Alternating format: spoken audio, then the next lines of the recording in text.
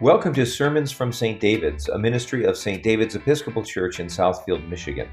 It's a chance for us to share a good word of challenge, inspiration, and hope as we walk the journey of faith together. You're welcome to join us on Sundays at 8 a.m. and 10 a.m. for live in-person worship. You can also join our 10 a.m. Eucharist via Zoom. Just go to our website for the meeting ID and password at stdavidssf.org. Lord Jesus Christ, Son of God, let your will be done through us. Amen. Amen. Great to see you once again. Thanks for making it through the snow, and those of you on Zoom for, I hope you put on another kettle of hot chocolate as you're with us this morning. It's great to be with you this morning. I want to tell you a story about my friend Alex the architect. Alex the architect landed his dream job. It was a prestigious architecture firm, and he was there for about 10 years. And after he was there about 10 years, he began to get the bug and the sense, I might want to hang my own shingle. I might want to go out on my own. Alex had a dream and a vision for how architecture could positively change people's lives. He wanted to build an environmentally friendly, community-enhancing neighborhood. He wanted to build homes. He wanted to build them for the masses. And he wanted to build them that would really make a difference in people's lives. And the work he was doing at his prestigious firm, mostly designing strip malls and rest homes, was no longer speaking to his heart and fulfilling the destiny that he felt he was being called to. In other words, he didn't feel he was being authentic to his soul the more and more he worked there. And so what Alex started doing is networking with other like-minded architects, both in his firm and other firms around town. I'm glad to have the Amen Corner. We love it. We love it. And so Alex would talk to these friends, as I say, at his firm and in other firms around town about this life-changing vision that he had about going out on his own and about starting this firm. And he was able to garner interest from his friends. He was also able to line up clients, most of whom said, well, Alex, if you build it, we'll come. And then before that day arrived, he got enough commitments to finally say, this is the day. And so he went into work. He sent out those emails, first to his boss, notifying him that he would be leaving, and then to a handful of his architect friends, all of whom put in their notice to their respective and surprised bosses before they left their comfortable corporate jobs to head off to this new world with an untested leader, but one who had a vision and who had a message that really resonated with who they felt they were called to be. I want to combine that with a story about my friend Jim. Jim is a church planter, and Jim works out in Maryland, and he begins his work when the bishop decides to say, we want to start a church over there, go do your work, Jim. And what Jim does is he goes and finds a coffee shop or something like that in the community and begins to hang out there and make friends. Over time, he finds out what kinds of religious needs people have that are going unaddressed. Some people have a church, some people are dissatisfied at their churches, others stop going to church, others never been to church. And so Jim talks to them, and he paints a picture of a community, of a movement that can meet these needs and more. He talks about Christianity not as a rote, boring practice, but as a lively, robust, dynamic relationship with a God who has a purpose and a plan to heal our divisions, to assuage our loneliness, and to bring equity and healing to our broken world. And how by banding together, he would like to form a community that does just that. A dynamic, exciting, growing, energetic, enthusiastic community. Then Jim looks around town for a suitable meeting place, usually a school or a community center, and then he plans his first service. Usually church planners, they start at Christmas or at Easter when you're more likely to get people to come. And so what he does is he contacts those schools, and he contacts that community center. He sets up that time, and then he ignites his network of coffee shop friends. He contacts each one of them, asks them if they'll leave behind their churches, leave behind their Sunday morning habits, and they'll follow him to build something new and substantial and life-changing, a church and movement that can vastly improve themselves and their communities. Most of his friends, when he does this, actually come. Most agree to leave behind the familiar and take a shot at something exciting, different, and new that just might take them closer to the hopes and convictions of their hearts. Now, why do I tell you these two stories? I wonder how much of Alex and Jim's stories correspond to this morning's gospel about the calling of those first disciples. Was it as dramatic as it sounds? That was a dramatic story, wasn't it? It's this total stranger walking by the Sea of Galilee. He seems to have a tractor beam personality that nobody can resist. What do they say about Steve Jobs and his distortion picture that nobody could resist? Such that people dropped their nets, left their homes, left their families, left their jobs without a moment's hesitation. Or had Jesus, growing up in the region, and I know many of us last year at this time, we were actually in Jerusalem with a group of us, growing up in that region, and we noticed that the population at Jesus' time was hundreds, not millions. And so perhaps Jesus, growing up there in this small town environment, had a previous relationship with these early disciples, and he sensed something about them, that they wanted more, something more fulfilling, more purposeful, more in keeping with the convictions and desires of their hearts, more in keeping with their sense of destiny and purpose. And had Jesus painted a picture of such a movement of a parallel reality that was alluring and that was satisfying, that promised to change them and the world in real and substantive ways. I wonder how that Jesus is present here and inviting us to drop our nets and to move more closely to him. What do I mean by this? Well, did Jesus spend time previous to this story we heard, getting to know Peter and the gang, sharing his vision, growing up with them, and preparing for this movement, such that when that day of action came, these fishermen were without hesitation on board? In other words, was there a long period of kind of grooming and teaching them that I'm up to something and I want you to jump in? So you and I come here, we're sitting here 2,000 years later, but we're also in the presence of the risen Christ. We believe that Jesus is present in the community, in the Eucharist, in the word proclaimed. How might we be going through the same thing? We may take note of how Christ has been courting and grooming us to go deeper. What does going deeper mean to you and me? Does it mean giving more, loving more, sacrificing more? As a way for you and me to satisfy more fully the yearnings of our hearts. The older I get, the more I see the truth to that saying that it's really in giving that you receive. It's really in the tough work of raising kids where you give, sacrifice, but you have this wonderful person who blesses the world and goes out into the world and does magic. It is through the financial gifts that I've given to help other people that have ended up giving me the most sense of satisfaction.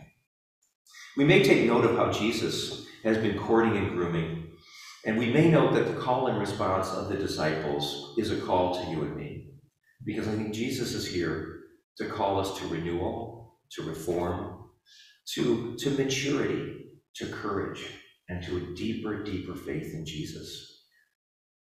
You know, I heard a statistic this week that by the year 2050, 30% of American churches are not going to be here anymore. This is kind of the water that we swim in. But you're here, and I'm here, because it's not about church buildings. It's about this movement that Jesus has done in the world and continues to do, of working in our hearts to be the arms and to be the legs and to be the mind and to take the action that Jesus wants done in the world of healing, of reconnecting, of renewing, of reigniting. This story seeks, I think, to awaken us to the reality that Jesus is also standing very near to us. Jesus is calling us to deeper places of vocational authenticity and faithful obedience. I think it asks us to ask ourselves, how are we being called to the next level? What is the next level in our lives? What is that next place of destiny and fulfillment? What are the nets that we're being asked to drop? What are the routines, rituals, and secure places in which we have become accustomed and have become places we now need to leave behind? And it is now up to us to make that kind of cool, calculated decision, perhaps, that the architects made, that those pioneering church members made, that the disciples made, of making that turn toward Christ. You know, there's a management guru named Tom Peters. Those of you in business may have read or seen what Tom Peters or his seminars through the years. And he says the only way to remain competitive and to remain relevant in today's world is to continuously acquire new skills. It's to continuously embrace change. He thinks that the demise of corporations in our country has much more to do with our inability to build in regular times of substantive renewal than anything else. Mm-hmm. Many of you know that my favorite icon of Jesus is that of the reformer. Jesus did not come to throw away Judaism. He did not come to start a new religion from scratch. No, Jesus came to reform the laws of Moses and the teachings of the prophets to better conform to the same vision that he had given Abraham and his ancestors, and so on and so on and so on down to us. Jesus came to shake things up. Jesus came to reform and recalibrate and reconnect and revitalize, and we do well to embrace that same word. Existentialist Søren Kierkegaard, Christian theologian, also famously declared in his age, "My job is to bring Christianity to Christendom." We have this sense of reform going on through the ages. A generation or two later, Reinhold Niebuhr famously observed, the great Christian revelations came not by discovering something new, but the great Christian revelations came by rediscovering something that had always been there. I look out at you all, and I know some of you can agree with me when I tell my kids, hey, I've forgotten more than you know. So much of the preacher's job is just to remind us of what we know, how loved we are, how called we are, how beloved we are. And so this morning's message really, I think, is about helping you and me rediscover who we are, why we're here, what we have, and to retool our lives to live into that. Like I shared in that little children's sermon, it's about really being ourselves. God loves us and created us to be authentically ourselves. One of the earliest church fathers says, the most devoted, the most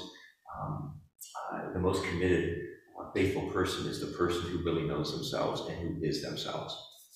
Have I ever told you the story about Louis the cab driver in New York City? I don't think I ever told you that story. Louis the cab driver in New York City. If you're lucky enough to get him flying to LaGuardia, and Louis in line with everybody else, and you hop in the back seat, and the first 30 seconds you don't go anywhere. Because the first 30 seconds he gives you his spiel. And he says this, he says, I know you're in a hurry. And I know you got things to do. And I will get you to your destination safely and comfortably and as quickly as possible. But before we go, I imagine that you've been pretty busy this morning. As you packed up, got to the airport, took your flight, maybe it was delayed, then you finally got here. So here, I've got the New York Times and USA Today. You probably haven't had time to read the paper. Would you like them? Can I offer you a selection of music? I've got pop music, I've got rock, country, or maybe you just want silent. What would you like? Or you may be hot, you may be cold. Do you want air conditioning on? Do you want heating on? You just tell me. And also, I'd like to hand you this basket of snacks in case you weren't able to get anything at the airport and you're hungry. Now, how does that compare to any New York City cab driver you've been in the car with? Okay. And then, how much, is anybody surprised at the amount of money Louis brings in tips each year? Right? But Louis the cab driver didn't start out like this.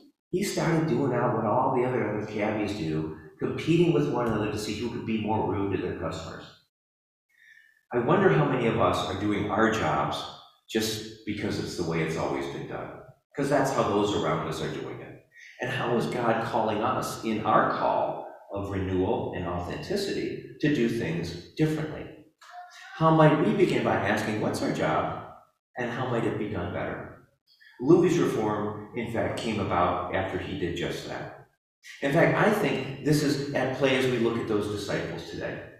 These were normal people like you and me who decided to step up their game by more seriously looking at their hearts. Hey, if I'm called to be a cab driver, how can I be the best cab driver? Martin Luther King Jr. famously said, if you're a garbage man, be the best garbage man you can be. If you're a priest, be the best priest you can be. And if you own a restaurant, you might want to do like the owner of a cafe in Auckland, New Zealand. The owner of a restaurant called Valerios. Now, many of you I know have been on vacation and you walk down the busy street and they got those signs that have the menus. You know, you're hungry, you're walking down the street and you're wondering, okay, what does this serve? What does that serve? What does that serve? You go to Valerios and they don't have a menu in their menu box. Instead, they have a poster, a letter, and it says this. Sometimes menus don't reflect what you might find in a restaurant, so I didn't bother with one. In our restaurant, you'll find an atmosphere and you'll find character. Friendly and witty staff, a half-crazy owner, and real food. The kitchen is an open view to the customers, and you're welcome to inspect it. The cockroaches left me a long time ago. The only animals remaining are my cats, Jeffrey and Luigi. Otherwise, I am left with a bunch of paranoid human beings to deal with. If you are accustomed to all this, then come in and join us for a pleasant lunch or dinner. So for those brave, curious, or intrigued enough to actually go inside, once you get into Valerio's and you sit down, they give you the menu. And what's it say at the top of the menu? You think, oh, it's going to be appetizers, right? But it's the rules of the house. And the rules start off like this. May I remind you, we do not do family counseling. We still love children, but mostly our own. Nothing is free in this place. We do welcome uncomplicated tourists. If the noise level is too high, adjust your tongue. Mama was right, no fancy sauces, no frills or no nouvelle cuisine, but sensible, genuine, tasty, hearty food. Then on the way to the restroom, you go to the restroom, there's a lot of restaurants that they will frame the newspaper review that was very positive, or maybe a letter from some dignitary who could tell you how wonderful it is. When you go to Valerio's, he's chosen to frame and hang something else, letters of complaint. In one letter, a local salesman berated the restaurant for lousy service and bad wine. And what did he do with the letter? He framed it and put it on the wall, but he also put his response. When he said, you know what, you took a 3.5-hour lunch, you never said it was a problem, why are you writing me now? Besides, we're a red wine place, we don't have a good white wine anyway. The food is great, but why do I tell you the story? Because it's a story of honesty and authenticity, of really being who they are. And so it's no wonder that, sure, the food's good, but the place is always crowded because they know what they're getting and these people are authentic. So when we talk about renewal in our own lives, I think that renewal has to do with us being authentic as well. Us being our own true selves, who we are and what we sense God wants us to do. I wonder as I gaze upon that story that we read from the Gospels about those disciples as they dropped their nets and followed Jesus, that they weren't authentically looking at their hearts and saying, yeah, I'm being called to do this. And I wonder what you're called to do today too. I wonder how God has been grooming you in the last few weeks, the last few months, the last few years, to perhaps make a big change, or perhaps make a little change. But this is how God seems to work, folks. Is God is in touch with us, and God is inviting us to that next place. And so, last thing I want to bring up is what's getting in our way, what's keeping us from taking that next step. What's holding us back from being more open to that new path, and what's in the way for us right now? What's the hurdle? What's the distraction? What's the detour? And I want you all to think back to the summertime when you saw the spider webs in the trees or next to your shed, your garage, big spider webs. And you think of a spider, and you think he's sitting there and he's made that, and he's made it really sticky so those flies get stuck there. And then you wonder, well, why doesn't the spider get stuck there? Well, it's because the spider puts the sticky parts on the circles, but he doesn't put it on the radii, the points that go from the edge to the center. The spider will always take that avenue because it's not sticky. And you and I notice that when we take the direct path, it's not sticky. When we get off into detours, we get stuck. We take the wrong step. And so I think God is inviting us to get past the detours and the distraction and focus on where we're supposed to be, which is given to us in our heart. May God give us grace to find out what that is and to follow. Amen. Thanks so much for listening. And may the God of peace, who brought again from the dead our Lord Jesus Christ, the great shepherd of the sheep, by the blood of the eternal covenant, equip you with everything good, that you may do his will, working in you that which is pleasing in his sight. Through Jesus Christ, to whom be glory forever and ever. Amen.